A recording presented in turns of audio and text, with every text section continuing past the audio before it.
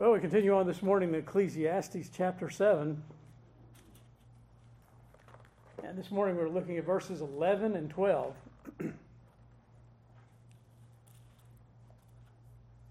Wisdom is good with an inheritance and profitable to those who see the sun. For wisdom is a defense, as money is a defense. But the excellence of knowledge is that wisdom gives life to those who have it. Not everything that we read is going to come to us very clearly, that we can read it and not have to give any thought to it, that it's simplistic. There are deep truths. There are things that are said in a poetic kind of nature, especially when it comes to wisdom literature. So we have to dig deeply because there is a mine of gold for us to have. And as we've been going through Ecclesiastes 7, you'll find as you go through this book that Solomon is working on two sides. He's giving us the view of man under the sun, that is the unconverted man. But also he'll lay alongside in so many places the view of the converted man. You'll see the viewpoint of the worldly one. You'll see the viewpoint of the godly one. And as we've been going through chapter 7, we've found that so far we've been seeing opposites compared with each other. The day of death is better than the day of birth. The house of mourning is compared to the house of feasting. Sorrow is contrasted with laughter. Wise men versus fools. The patient in spirit versus the proud in spirit. It says anger passes through wise men but dwells in fools. And then lastly, we saw the former days versus the present days. There is some kind of ideal that's in the mind of a lot of people that somehow life in the 50s was something we needed to return to, that kind of existence. But there was no perfect time in our country or in our history or in any type of history throughout the world. There are no days that we can look back and say, well, they were so much better than these days, because that's to say that God put me in the wrong time. I should have been born back then when things were better. And that's questioning the providence of God. And it's like the weather. The weather people are constantly coming up with saying, these are the hottest, these are record-breaking temperatures. Okay?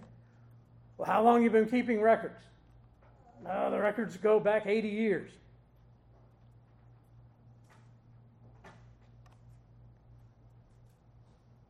So the records go 80 years, and yet there's been weather ever since the beginning. So to say that, well, these are the hottest days we've had on record. Okay, on record's the key. And there were times when it was a lot colder. There were times when it was warmer. The thing that we see constantly is change. And when we say, well, those days probably would have been a great time to live, we speak out of ignorance because we did not live then. And we do not know everything that took place at that time.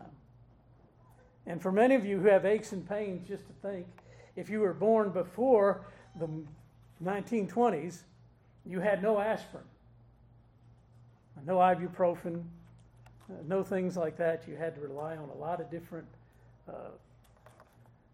folk type of medicines, if you will. Some were good and some were dangerous.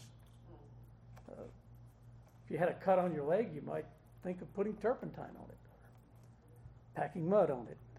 Things that we look at today and say, take for granted, we do not, they just weren't available then. Grocery stores, frozen food, just on and on down the list. Not too long ago, they weren't part of our reality. Now they are. And I think it's something we ought to be thankful for. In this section that we're coming to today, for the first time,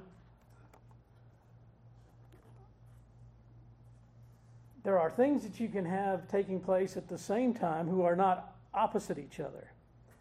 They can exist together and do so even positively. But then one will, in the end, end up being much better than the other. The first place we look at in verse 11 is wealth and wisdom. Wisdom is good with an inheritance. It's a splendid combination, wealth and wisdom. It can be also read as wisdom is good as an inheritance, but the context favors our translation. Wisdom is good. It's very good. It's given in the Hebrew a superlative. So in essence, we can say wisdom is excellent. Wisdom is very, very good. And when wisdom and wealth or riches meet in one person, it can be a wonderful union. In fact, I would go so far as to say, as we get into this, that the fact that there's an inheritance that is left is a sign of the wisdom of the previous generation. But wealth without wisdom, as Matthew Poole wrote, wealth without wisdom, it is like a sword in a madman's hand, an occasion to much sin and mischief, both to himself and to others. Think of how many fortunes have been spent in short order on obscene pleasures. Such was the case of the prodigal son. Give me my inheritance now. And what did he do? He spent it all on riotous living.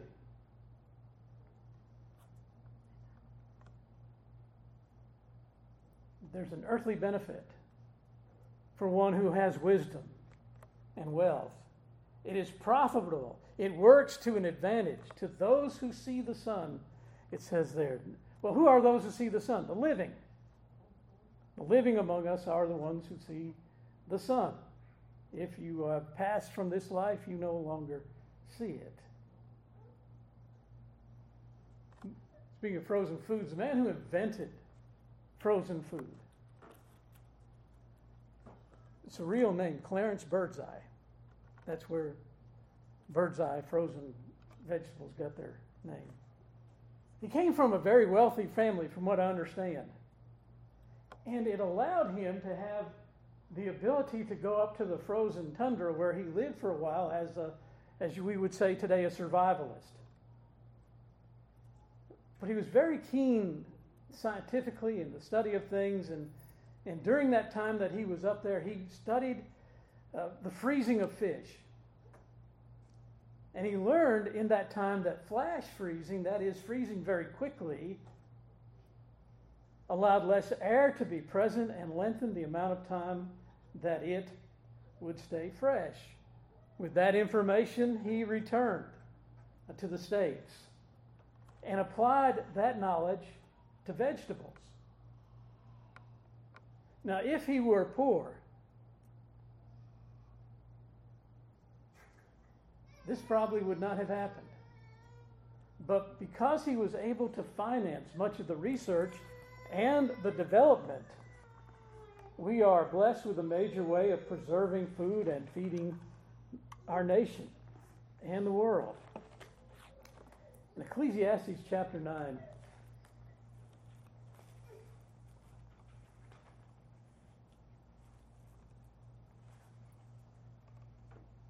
in verse 14, there was a little city with few men in it, and a great king came against it and besieged it and built great snares around it. Now there was found in it a poor wise man, and he by his wisdom delivered the city. Yet no one remembered that same poor man. Sometimes wise men can be forgotten very quickly, but if there's this combination, it has sometimes a lasting effect. A man who looks as if he's been living in a cave will probably draw fewer hearers than a man in a lab coat.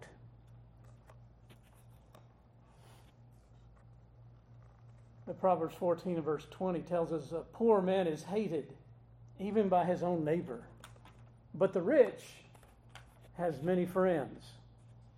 In Luke chapter 16 and verse 9, Jesus said, the worldly ones. Well, let's turn to it and see exactly what he said. In Luke chapter 16 and verse 9, it's a statement that almost makes us scratch our head. He said, I say to you, make friends for yourselves by unrighteous mammon, that when you fail, they may receive you into their everlasting home. The worldly ones use money in the wrong way, by hoarding it and accumulating it to their own good.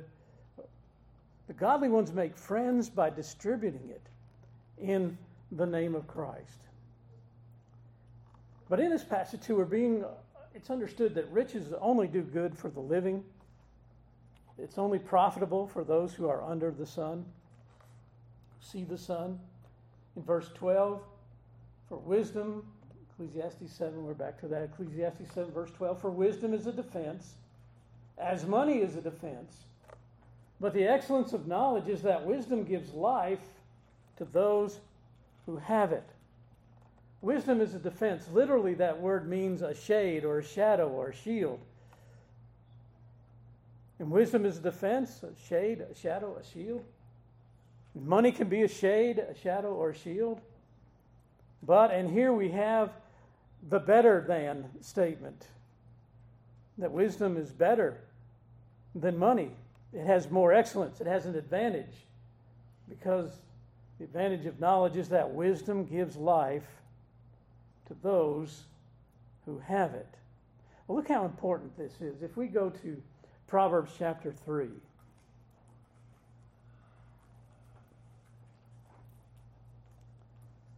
Proverbs 3 and verse 19. The Lord by wisdom founded the earth, and by understanding he established the heavens. By his knowledge the depths were broken up, and the clouds dropped down the dew. And if we turn to the world through wisdom, by the wisdom of God, it's created, it sees everywhere, it shows up everywhere. Now if we turn to Proverbs 8 and verse 22, who is wisdom? What is wisdom being pointed to here in Proverbs 8? The personification of wisdom points to that of Jesus Christ. The Lord possessed me at the beginning of his way, before the works of old. I have been established from everlasting to everlasting. From the beginning, before there was ever an earth, where there were no depths, I was brought forth. Where there were no fountains abounding with water, before the mountains were settled, before the hills I was brought forth. While as yet he had not made the earth or the fields, or the primal dust of the world. When he prepared the heavens, I was there. When he drew a circle on the face of the deep, when he established the clouds above, when he strengthened the fountains of the deep, when he assigned to the sea its limit, so that the waters would not transgress his command, when he marked out the foundations of the earth, there I was, beside him as a master craftsman, and I was daily his delight, rejoicing always before him. Truly, that points us to the Lord Jesus Christ. And as we come to John chapter 1 and verses 1 through 5, you can't escape it. In the beginning was the Word, and the Word was with God, and the Word was God. He was in the beginning with God, and then all things were made through him, and without him nothing was made that was made. In him was life, and the life was the light of men. And the light shines in the darkness, and the darkness cannot comprehend it. So when we think of wisdom, we have to go back and think it's pointing us to the original picture, original Christ in his pre-incarnate form. Now we're told that wisdom is a defense. It is a shield. It is a shadow. It is a shade. If we turn to Proverbs chapter 2, verses 6 and 7, for the Lord gives wisdom. From his mouth come knowledge and understanding. He stores up sound wisdom for the upright. He is a shield to those who walk uprightly. Notice the words in there. He guards, he preserves, and again he preserves. Proverbs 18 and verse 10 tells us the name of the Lord is a strong tower, and the righteous run to it and are safe.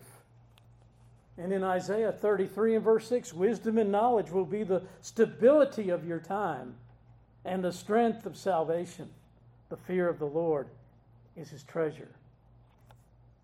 So when we come back to where we're looking, the big difference between wisdom and riches is in the end, it is wisdom that gives life to those who have it.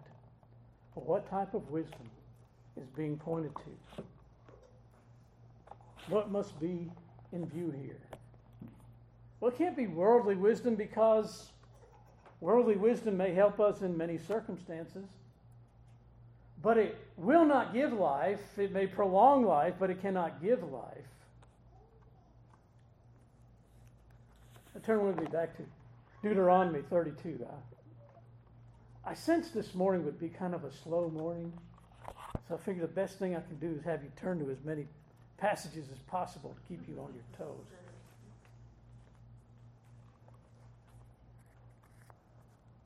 So Deuteronomy 32 and verse 44.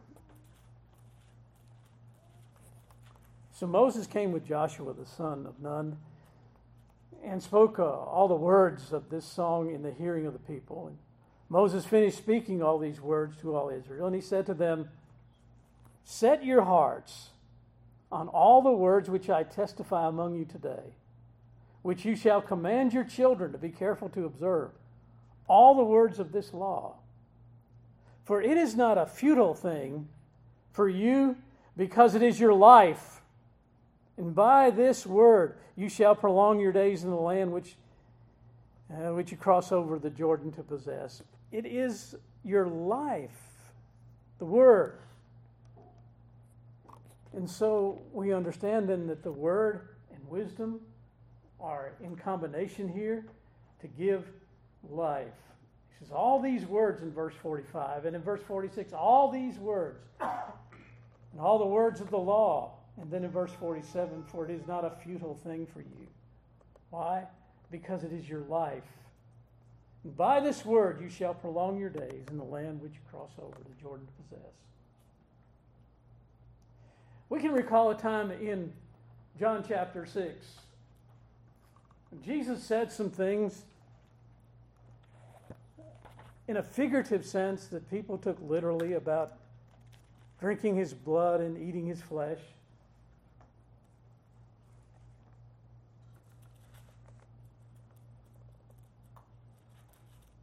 And so a good deal of the crowd that was following him at that point found what he said was distasteful and walked away.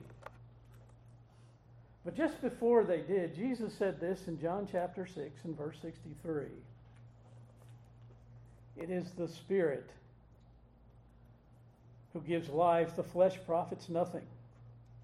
The words that I speak to you are spirit, and they are life. And after the crowd had walked away, Jesus looked at the 12 disciples in verse 67. He said, do you also want to go away? But Simon Peter answered him, Lord, to whom shall we go? You have the words of eternal life. And also we have come to know and believe that you are the Christ, the Son of the living God.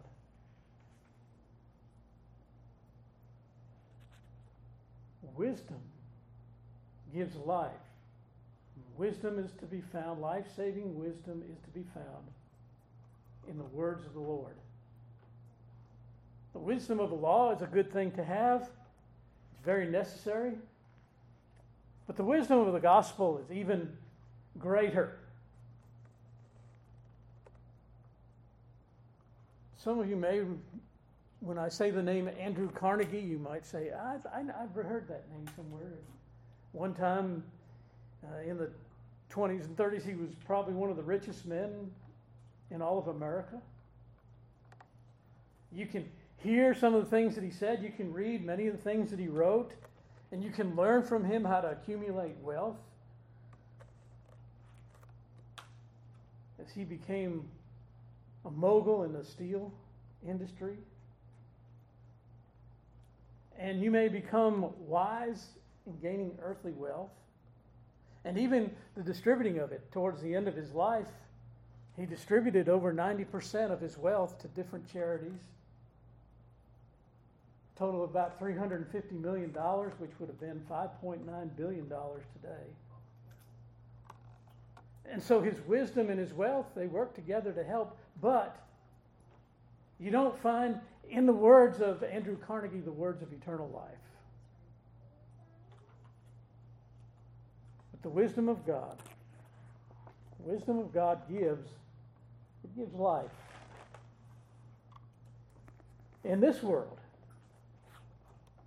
and in the one to come, in this age, and the age to come, as the Word of God constantly reminds us. There's this age and there's the age to come. There are 2 ages, there's not 3. In Ecclesiastes 2 and verse 26 we read, "For God gives wisdom and knowledge and joy to a man who is good in his sight, but to the sinner he gives the work of gathering and collecting, that he may give to him who is good before God." In 1 Corinthians chapter 1, see, now that I've said this before, now you're going to say I'm doing this on purpose. But it all fits together. 1 Corinthians chapter 1 and verse 30.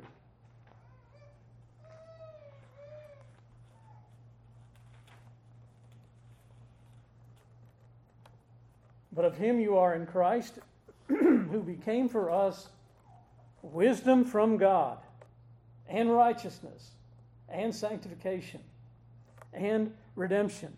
I hope in reading this, and as every time you go through the Old Testament and you see the word wisdom, especially godly wisdom, it'll make you think of Christ. It should. In 1 Corinthians chapter 2 and verse 7, "But we speak the wisdom of God in a mystery, the hidden wisdom which God ordained before the ages for our glory, which none of the rulers of this age knew, for had they known, they would not have crucified the Lord of glory. But as it is written, eye has not seen nor ear heard, nor have entered into the heart of man the things which God has prepared for those who love him. But God has revealed them to us through his Spirit, for the Spirit searches all the things, yes, the deep things of God. For what man knows the things of a man except the Spirit of a man, which is in him? Even so, no one knows the things of God except the Spirit of God. Now we have received not the spirit of the world, but the Spirit of who is from God, that we might know the things that have been freely given to us by God." What do we mean by we know the things? We have gained godly wisdom. The things freely given to us by God. These things we also speak, not in words which man's wisdom teaches, but which the Holy Spirit teaches, comparing spiritual things with spiritual. But the natural man does not receive the things of the Spirit of God, for they're foolishness unto him. Nor can he know them, because they are spiritually discerned. But he who is spiritual judges all things, yes, yet he himself is rightly judged by no one. For who has known the mind of the Lord, that he may instruct him? But we have the mind of Christ. That is, we have wisdom of God given to us through our union with Christ. We are able to see the mysteries. The wisdom of God in a mystery that was the hidden wisdom which God ordained before the ages for our glory, which none of the rulers of this age knew. For if they had known it, they would not have crucified the Lord of glory. But he says in verse 10, "But God has revealed them to us through his Spirit."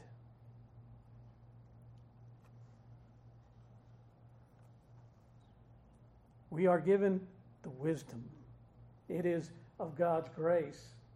And yes, we have wisdom at different levels and at different points of development at this point, but yet all of us have been given the initial wisdom of salvation, for salvation. It was years ago that Billy Graham wrote a book. The book was titled, How to Be Born Again. And while I can understand what I think he was aiming at, the title actually speaks of an impossibility. Because man cannot cause himself to be regenerated.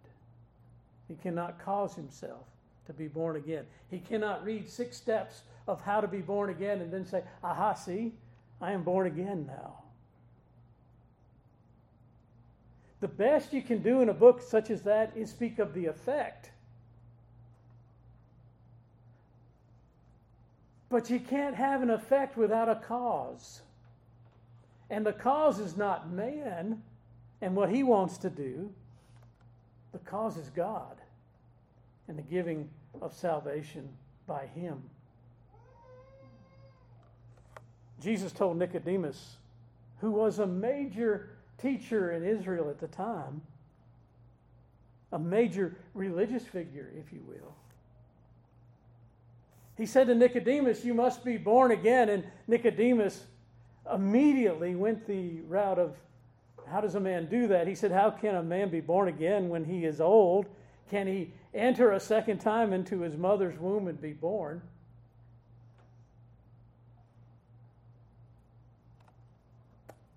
He missed it. A great teacher missed what Jesus was getting at. The attempt to reduce being regenerated, born again, into some sort of steps and prayers just doesn't work. We go back to John chapter 1. I notice so often you run into John 3:16, and very rarely do you ever see anybody hold up I don't think I've ever seen anybody hold up a sign that said John 1, verse 12 and 13. Verse 12, as many as received him, to them he gave the right to become children of God. They didn't earn it. He gave them the right to be children of God. To those who believe in his name. Okay, that's the effect. They believe in his name. That's the effect. What's the cause? What's the cause for them to believe? Who were born, not of blood, nor of the will of the flesh, nor of the will of man, but of God. That's the cause. The effect is they believe, but the cause is the work of God in the heart of man. As Paul would say in Romans 9 and verse 16, so then it's not of him who wills, nor of him who runs, but of God who shows mercy. In that interview with Nicodemus, Jesus said to him, the wind blows where it wishes, and you can hear the sound of it, but you cannot tell where it comes from or where it goes.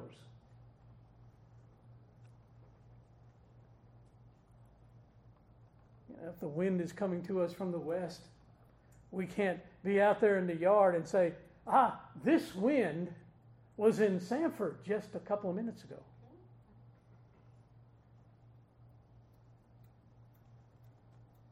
So everyone who is born of the Spirit. So no one can tell you how you can be born again. We can say you must be born again. We can say that unless one is born of water and the Spirit, he cannot enter the kingdom of God. But man cannot put the Holy Spirit into a harness. I can't tell you how to be born again, but I can tell you what happens when one is born again. When you begin to see yourself as God sees you, that's when godly wisdom is coming to you through his Spirit, by his word, because you begin to see yourself as God sees you through his word, as his word describes you. We talked about this, I think, Wednesday night a little bit, but this idea of people going around saying, well, you know here, let's put this on your bumper sticker.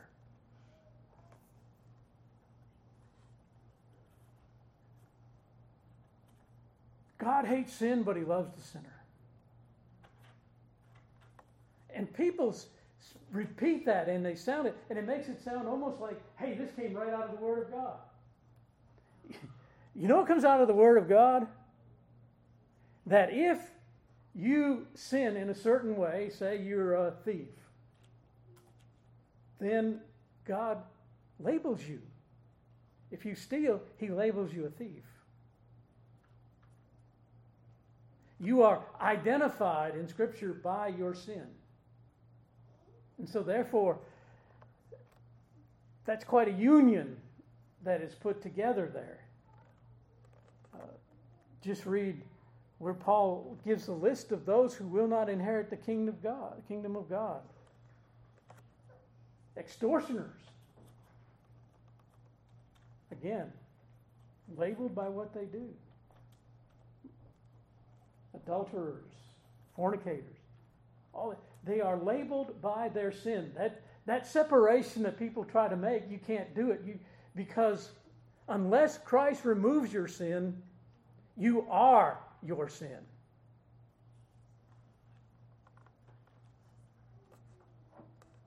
And that wisdom that comes from the Word of God through the Spirit begins to bring conviction, a change of mind, a change of heart, and a desire to seek and go for a true and only Savior, to see your real need of Him. You know, all throughout the South, especially during this time, there are camps, religious camps, and I'm not knocking them. Sometimes they do real good, but someone will give a gospel light kind of presentation. You know, LITE. And then they'll have a bunch of kids come forward at the end and they'll say, okay, now you've received Jesus. And they make it sound so simple because you came forward and you recited a prayer, and now even Franklin Graham has commercials where he says, if you said that prayer, you're saved. No, not necessarily. Saying a prayer saves nobody. Jesus Christ saves people. And what did he come to do? He came to save sinners. So one has to know who they are before they go after who their Savior is. And so therefore, again, the wisdom of God coming in and enlightening the mind and the heart. And Christ and His person and His work becomes your only hope of salvation. See, salvation's a miracle of grace. Therefore, it has to be a work of God. None of us can do a work of grace. Only God can do a work of grace. It's a work of grace that we received, but a work that we can't cause. No more than we can cause the wind to change direction. But wisdom comes when what God does becomes known by the one who has received it. And that wisdom gives life. Let's stand together for prayer.